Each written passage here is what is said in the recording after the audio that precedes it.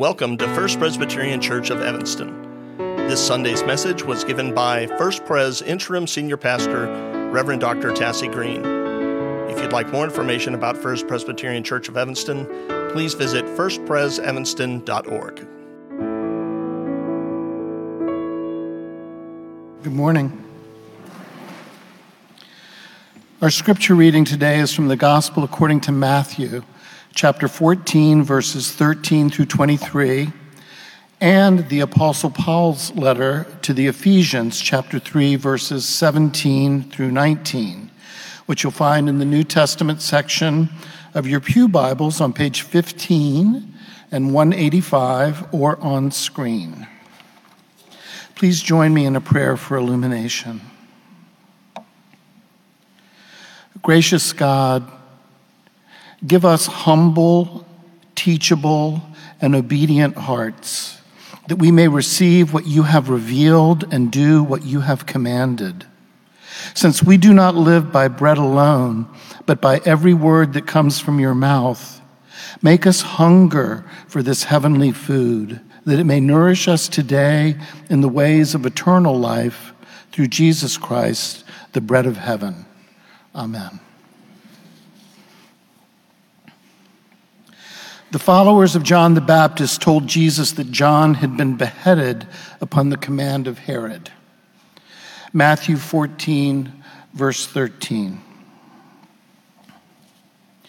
Now, when Jesus heard this, he withdrew from there in a boat to a deserted place by himself. But when the crowds heard it, they followed him on foot from the towns.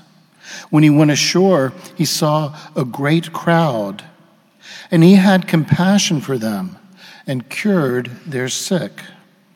When it was evening, the disciples came to him and said, "This is a deserted place, and the hour is now late. Send the crowds away so that they may go into the villages and buy food for themselves."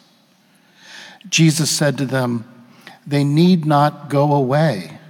You give them something to eat." They replied, "We have nothing here but 5 loaves and 2 fish. And he said, "Bring them here to me." Then he ordered the crowds to sit down on the grass. Taking the 5 loaves and the 2 fish, he looked up to heaven and blessed and broke the loaves and gave them to the disciples, and the disciples gave them to the crowds. And all ate and were filled. And they took up what was left over of the broken pieces, 12 baskets full. And those who ate were about 5,000 men, besides women and children. Immediately he made the disciples get into the boat and go on ahead to the other side, while he dismissed the crowds. And after he had dismissed the crowds, he went up the mountain by himself to pray. When evening came, he was there alone. Paul to the Ephesians, chapter 3, verse 17. I pray that Christ may dwell in your hearts through faith, as you are being rooted and grounded in love. I pray that you may have the power to comprehend with all the saints what is the breadth and length and height and depth, and to know the love of Christ that surpasses knowledge, so that you may be filled with all the fullness of God. This is the word of the Lord. Thanks be to God. I'm wondering if any of you have ever been part of a world record. Any been part of a big event? Well, I learned that in Texas, everything's bigger in Texas.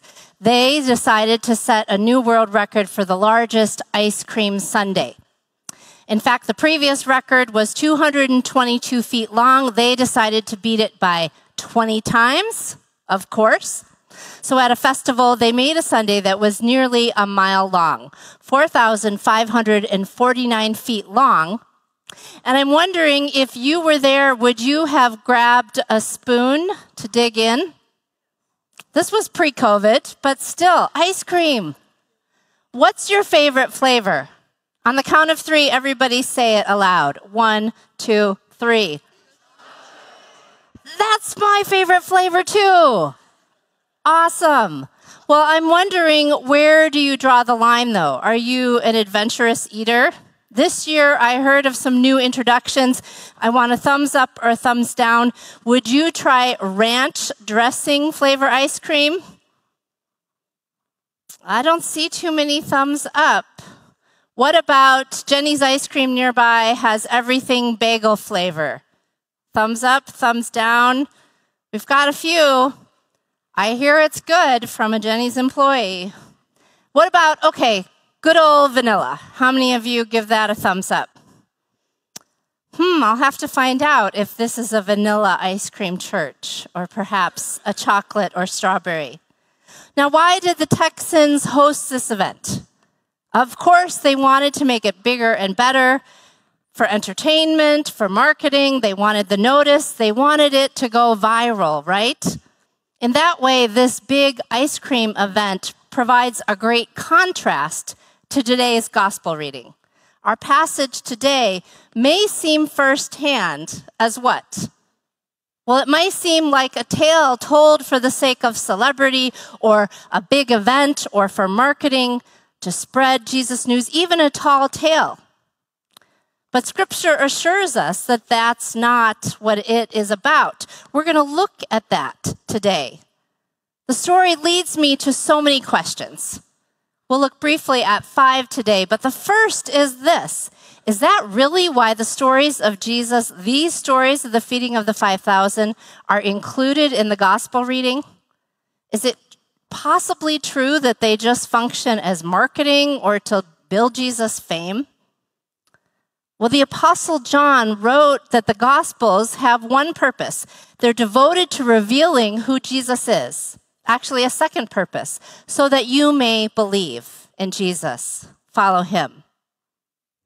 So too with today's passage of the feeding of the 5,000. And if you keep reading in John, you'll see the next thing is that Jesus walks on water. So if the goal of the Gospels is to reveal who Jesus is, to build a life of thoughtful belief, then Matthew must have thought that these interactions contain key facts, key information about who Jesus is, so that we could follow him. These stories are designed to build faith. Now, I know some of you might be saying, or some people might say, are you kidding? How can you say that with a straight faith? These big stories, I've met people who call these stories far-fetched or even offensive if you pursue your faith with intellectual vigor. But I actually have to wonder that if you have that problem, I wonder if you need to work on your imagination. How do you enter into these stories? I believe that we all have imagination. For example, if your phone rings in the middle of the night, before you even finish answering it, has your mind run away with all the possibilities of what it could be? I know one day when I was pregnant with our oldest, I got a call from a police station telling me my daughter was in jail. I said, I certainly hope not, because she's right here. But if you get that call in the middle of the night, is that where your mind goes? Does your mind also go to the good possibilities, to all the good things that could be happening? Can your mind follow along with the miracles?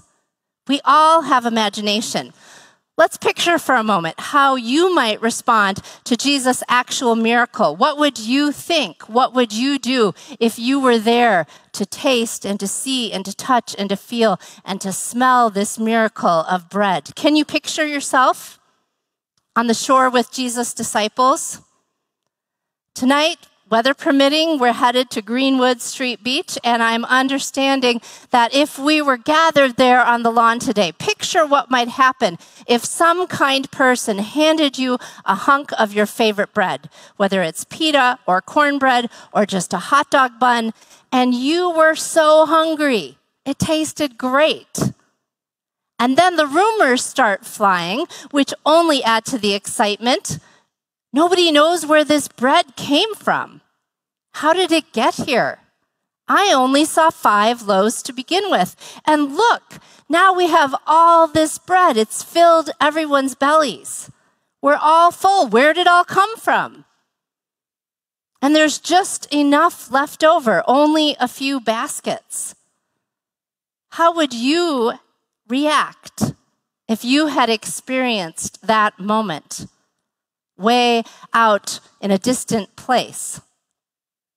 And then we sometimes forget that Jesus doesn't pull off this miracle on his own. He turns to the disciples first. Did you catch it? He says to them, "You give them something to eat." What? Is Jesus expecting too much of the disciples? And how do you think they maybe felt? "Oh, come on, Jesus, don't put this on us. This is why we're asking you."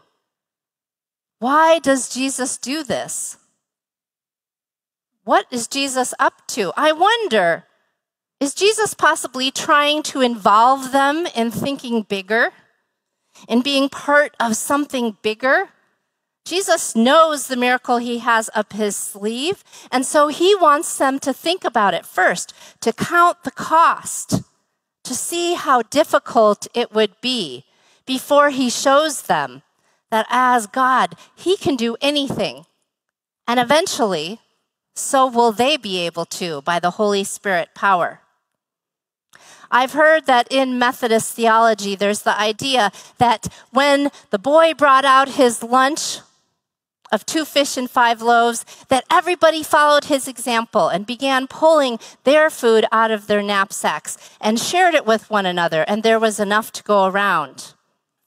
Either way, it is a miracle of hospitality and love. I believe what the scripture tells us about what Jesus does and can do.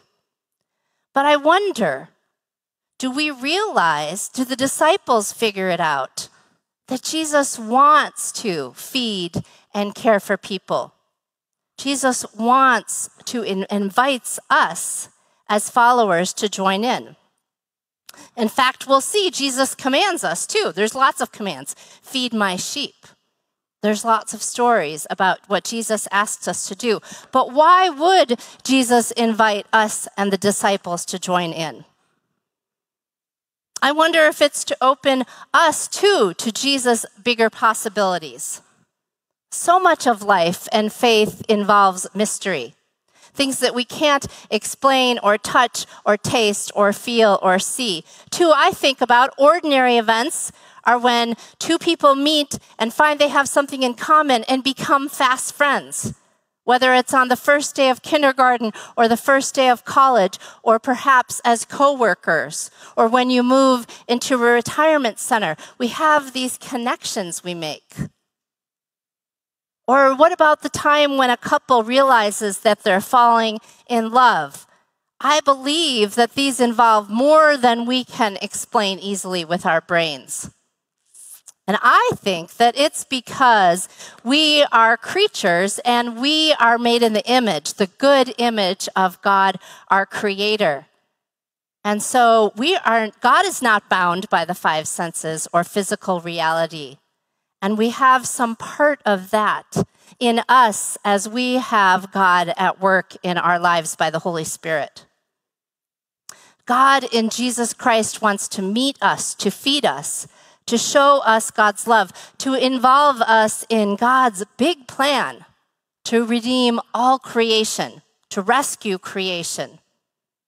I saw a coffee shop sign last week. Sometimes they're trite, but this one made me think. It said, "Don't tell God you have a big problem. Tell your problem you have a big God." Ooh, huh? So as Jesus fed the 5,000 with 2 fish, 5 loaves, and a prayer, the people caught their first glimpse of a big God revealed in Jesus. Jesus, the miracle worker. Jesus, the provider. Jesus, the instant celebrity. And the crowd experienced for themselves God's love with their 5 senses. Psalm 34 says, "Taste and see that the Lord is good." And as they handled the bread and fish, they tasted, they smelled, they touched, they heard what was going on, they experienced it. and so too can we. In the Gospel of John, actually, it says that the crowds enjoyed their tasty fish and bread lunch so much that they decided to make Jesus their king right then. Hooray! At least we'll never go hungry, they thought. And much to the disciples' dismay, even though they loved that people recognized the possibilities, Jesus just walks away. He has different priorities, and what's worse for them, he sends them away too. Now, they don't know that he's going to walk on water to see them. But Jesus goes off alone to meet with his big God. Jesus has different priorities. And we discover those too in Scripture. So my fourth question, what might we gain by learning from the gospel stories of Jesus? I think in reading Scripture, we open our hearts and minds to the real Jesus. We meet our big God who's revealed in Jesus Christ. We meet our God who provides again and again. We can learn to tell our problem we have a big God. As you read these Gospels, commentators declare that these stories are the turning point in each of the Gospels. The point when faith in the person of Jesus becomes clear as the great matter at hand. In each of the Gospels. No wonder. I think we need the Gospels to paint a full picture of Jesus, to paint a picture for us. Jesus as fully human, fully divine. We need this picture for us to start paying attention and not just seeing it as words on a page. We have to realize who Jesus is.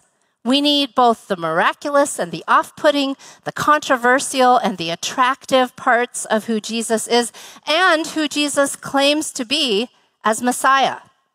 And that can bring us to our knees before Jesus.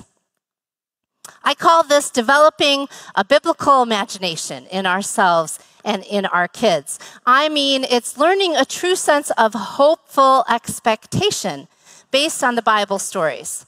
Expectation and realization that God acted in Israel's history to save God's people again and again.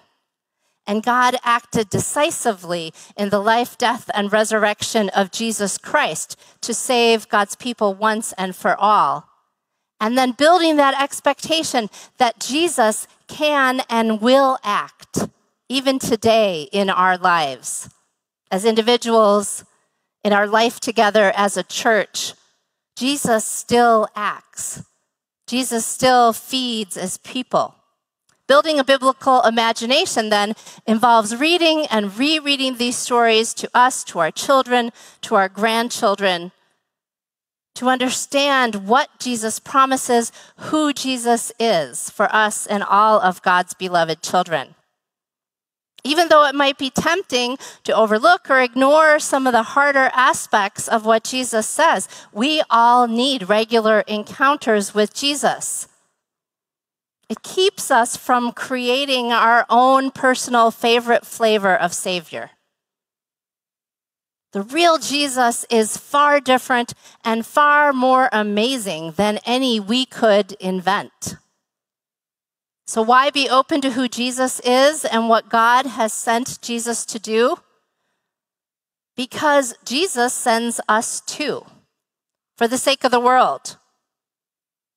So we see in this passage that Jesus fed the 5,000 and turned the world upside down and invites the disciples and invites us, by extension, to join in. So finally, what were the disciples' response to these miracles? What might be our response?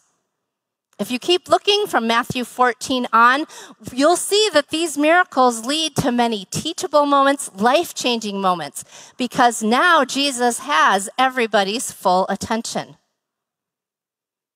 I wonder, does Jesus have our full attention? It's a great question for the week. Whether or not you feel ready to believe all you read in the Gospels about Jesus, or whether or not you feel ready to put your trust in who Jesus is as Lord and Savior, whether or not you even feel ready to give Jesus any of your attention, I suggest an experiment. I suggest that you act as if for a period of set time, say 2 weeks. What's acting as if? Well, it's actually a process of psychological visualization that personal trainers, coaches, therapists suggest that we use. Picture yourself hitting the ball with the racket, or picture yourself a healthy person living a full life, or picture yourself working through difficult circumstances with your family. They tell us that using our mind's eye in these ways help us on the path towards behavior change. So see what can happen in your life as if you act as if Jesus truly is the God who can work miracles, who can provide food, more than enough to meet our need. See what can happen in your life if Jesus truly is the God who works miracles, and if the Holy Spirit enlarges your biblical imagination. Now, I'm not suggesting that God needs us to play let's pretend with the actuality, the factuality of Jesus' life. I'm suggesting that we humans might need this in order to get us to relax, to trigger our imaginations, to let down our resistance for a moment, to discover that we actually want to believe in this Jesus who invites us in. C.S. Lewis, who's the beloved author of the Narnian Chronicles, explains the moment of his conversion this way. He says this: I prepared to go for a motorcycle ride over country roads with my brother Warnie. When I got into the sidecar, I did not believe in Jesus Christ. Yet when I stepped out of the sidecar, I found I believed in Jesus Christ. And he adds, it wasn't even a particularly harrowing ride. Lewis did not choose faith in a moment, nor did he even decide to follow advice, to act as if. But in an afternoon's diversion, as he was thinking about God, he found that he lived his way into faith. Now, sometimes God goes out of God's way to grab our attention, as he did with the disciples and the people on that shore. Sometimes God just lets the wind and the waves and the scenery and some thoughtful pondering do it. Jesus is the first to remind us, though, that the stakes are high, because faith in Jesus is not about finding our own favorite flavor, but acting, following Jesus for the sake of a hungry world. So Jesus' miracles and claims are more than just tall tales told for the sake of marketing or to build Jesus' fame or to get attention or build celebrity. When all is said and done, Jesus' miracles are told so that we and those around us may find faith in a God, Jesus, our God, who feeds and provides today, offering abundant life, and also brings us to eternal life, raising us up on the last day. And today in this table, Jesus invites us to join in another feast of miraculous bread. In the Lord's Supper, we can encounter Jesus here too and give Jesus our full attention. That's what Paul called in the Ephesians letter, the power to comprehend together with all the saints what is the breadth and the length and the height and the depth of Jesus, and to know the love of Christ that surpasses all knowledge. Amen.